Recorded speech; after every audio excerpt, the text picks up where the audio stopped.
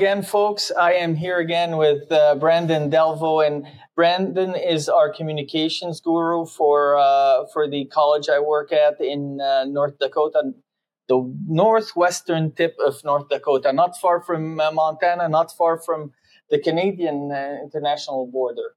And he helped me out understand basically communications, he gave me an introductory class. And now he's going to walk the middle-aged curmudgeon that I am through the use of the various media to get the message. Because the most important thing is not the medium, but it's the message that we're trying to communicate. Am I right on that front, Brandon? Yep, you're absolutely right. I mean, there's a lot of different mediums that are out there to really help get our message out to the public. So we hear a lot about, why aren't you on TikTok? Why don't you do Instagram or Snapchat or, whatever the next big thing is, and the Facebook? And each time you do those things, it's going to require more and more hours, and there's only one of you. And, learning new technologies isn't necessarily the easiest thing, and formatting for new technology and various technologies isn't easy. So what has been your recipe, and how have you what have you thought about all of this? Because again, you worked for quite a bit of your career with the one-on-one of educating a legislator or listening to a farmer and advocating for his or her needs. So tell me about the college, and how do you reach larger audiences in a huge geographic area? Because our service area is 53 counties in North Dakota and Montana, and we're talking about very large surface area. Yeah, you're absolutely right. I mean, Montana is roughly about 700 miles in distance, and we one part of our area is roughly pretty much half of the state of Montana, and then on top of it, half of the state of North Dakota. So Western North Dakota, really from Bismarck all the way up north to Canada, and then over into Montana, basically going from a small town like Havre all the way down into Billings and Red Lodge down towards the Beartooth Mountains. So yeah, we cover a really, really wide area. Once again, as kind of a one-man marketing team. I did have the privilege last year. I had two recruiters and outreach specialists that were underneath me, and we kind of got to open up some more mediums of how we get out our message to the public. But I kind of will just break down here a few of the things that we do. So there is some of our traditional media, which might be, things like press releases, maybe radio advertisements, and then obviously things in print. So in your newspapers, here in Williston, the newspaper runs like on Sundays, Wednesdays, and Fridays. So we have three times a week here in town, and then a lot of our smaller towns run weekly editions. So they might usually come out like between a Wednesday or a Thursday. Which gives us a little bit of time to get some of that when you're trying to get something in to like the newspaper here in town. Timing is a little more important. Right. If you're trying to really go for maybe a bigger story, or kind of getting more of that communications punch, if you will, to just really, really saturate it and get it out there in print. I usually try to go for a Friday, which the old political term used to be, Fridays were take out the trash day, where you might just put little lesser stories out there where, it's an old West show the West Wing adage, that those little small human interest stories will go out. But I find Fridays sometimes to be more effective because it makes the Sunday edition. And on a Sunday morning, folks maybe have more time to sit down with their cup of coffee and actually look at the paper. A lot of times during the work week, they're maybe looking at the e-edition that gets sent to their email box. They scan it maybe their first hour in the office and they go about their day. And sometimes they forget about it. So, I mean, that's just a little more on the traditional side. We do things with our local radio station here. We have a 660 KEYZ or Keys Country and 96.1 FM Dakota Country. And we go in twice a month, and we have a segment called Teton Tuesday. We're obviously the Williston State College Tetons. So, and that's just really very informal interview that we do between the FM and AM station. And I might bring in, Dr. Herning to maybe here on Tuesday, he talked about just a recap on the ribbon cutting. And we also had Giving Day today, which our foundation does to help raise money for a lot of our programs. He came and sat with our president, Dr. Herning, to talk about Giving Day. So we have a lot of those informal interviews, which are really good. And that goes back to building trust with our community and just really kind of opening up the doors to have more of an in-depth conversation with those people beyond just those press releases and those print articles that get put in the paper. Now, Williston is a little bit different as compared to maybe other parts of the country where, you're using a lot of different mediums to, social media mediums, I should say, to get your message out. Williston is very Facebook heavy. And I mean that where, each social media platform has its advantages and its disadvantages. Williston uses Facebook really as a really good medium. And I'm not saying that just on the student end of things. I'm saying that more on, the parents, grandparents, extended family. You use a lot of Facebook, obviously, sharing pictures, putting up posts or whatever. But when it comes to our communication side and how that relates to Facebook, I think a lot of that, they use it almost like the old Yellow Pages. It's a directory form. Oh, really? It's a way to find out about community events and different things going on in town. So I've always found that fascinating. But we do use Instagram, and Instagram is a lot more maybe for our students. Kind of that demographic is a little more maybe of our student demographic, more of our traditional based type student between, 17 and 24 age range. But that's, what we use a little bit to put on there is maybe a little different than what we might put on Facebook sometimes. And then when earlier I mentioned I had 2 recruiters, we did get into TikTok for a period of time before some restrictions were put on that platform. Based off the State Board of Higher Ed, kind of set some mandates down on how we use that platform. So it's been a little more difficult to use that. And then we also have had Snapchat. And really, if we're going to brand and get things out to our students, we try to use that. But once again, as a one-man show, it is harder for me to get on all those various platforms at one time.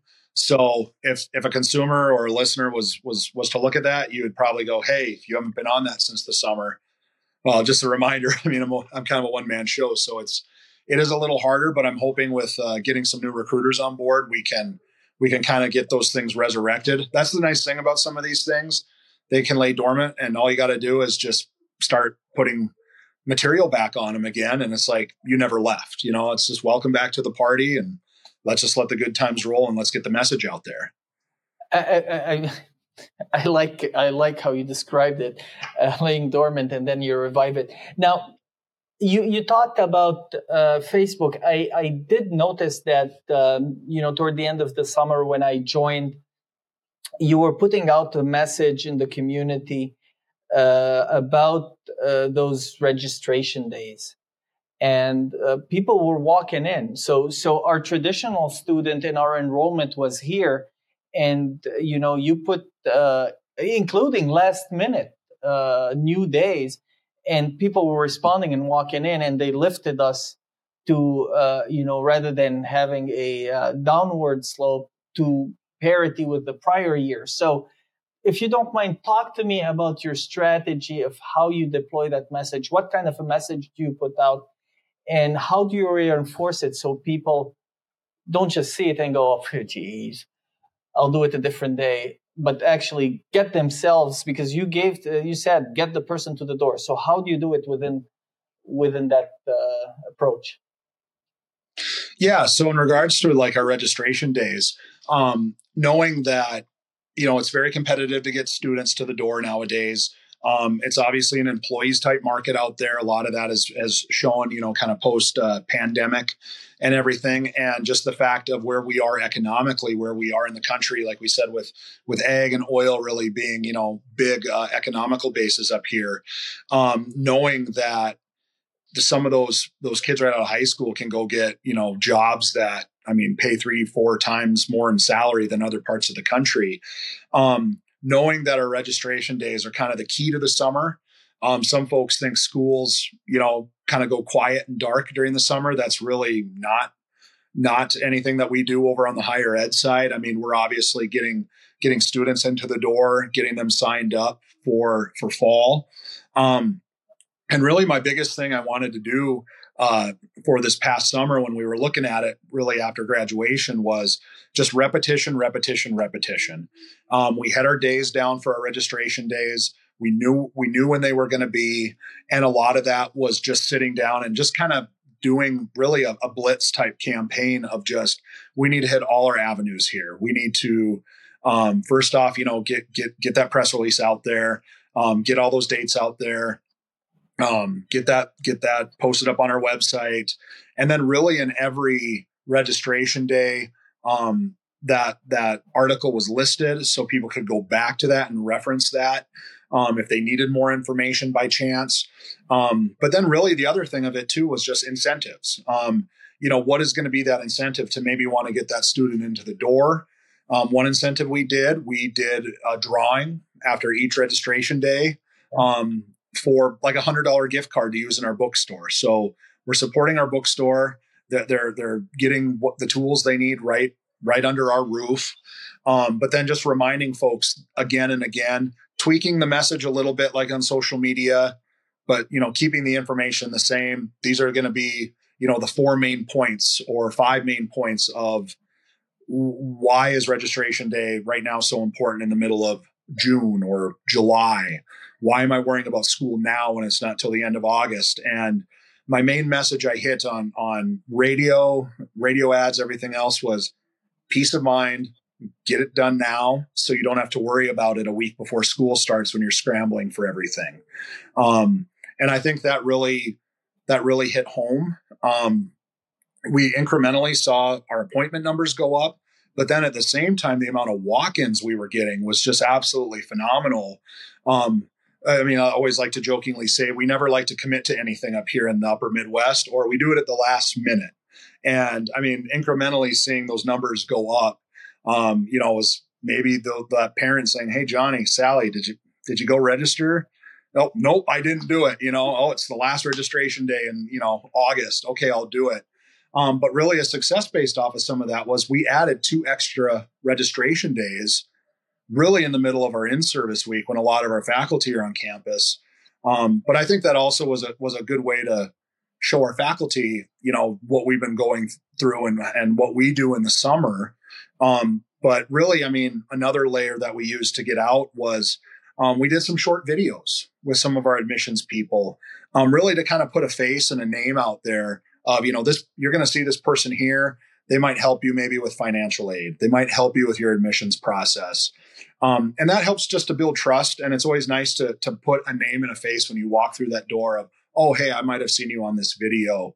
Okay, I feel maybe a little more comfortable. I'm not as apprehensive or shy about going through this process. And I think that really, really helped. But just repetition, being consistent, sitting down and really planning it out. The nice thing about social media platforms and some other things, like Facebook, for example, you can get on the Meta Business Suite and you have a planner in there. It's just like a calendar and you can plan all your social media posts out. So I can plan a month's worth of posts for a certain thing. And unless something changes where I got to go into it, you can put what time you want it to go on, what day of the week. And you can essentially just kind of, go about your day. So you're not having to go, oh, I forgot to post up something for registration day. But, we still had to post our winners. We like to get our winners out there because a lot of times parents or aunts, uncles see it and they end up tagging the student, and then other family members see, oh, hey, our student won $100 gift card. And maybe another family sees that where, it's another reminder to, hey, so-and-so just won $100 gift card. If you signed up, they're going to school here. And word of mouth. Word of mouth is important too. An old adage I like to use up here is always of the the two farmers talking on the road. One truck's facing one way and one's kind of facing the other way, and they're sitting there talking. Word of mouth is a big, powerful thing up here, and through using some of those mediums, I think it's really, really successful. That was a wonderful learning opportunity for me. Brandon, thank you for joining me for the second time when Chris bailed out on me. This is Let's Talk Ed with Brandon Delvaux, talking about communication and how he uses the various tools of communication and the thought process that he goes through to advertise, but also to communicate the message of the empowerment through education. This is Let's Talk Ed. Join us whether on YouTube or through our podcast.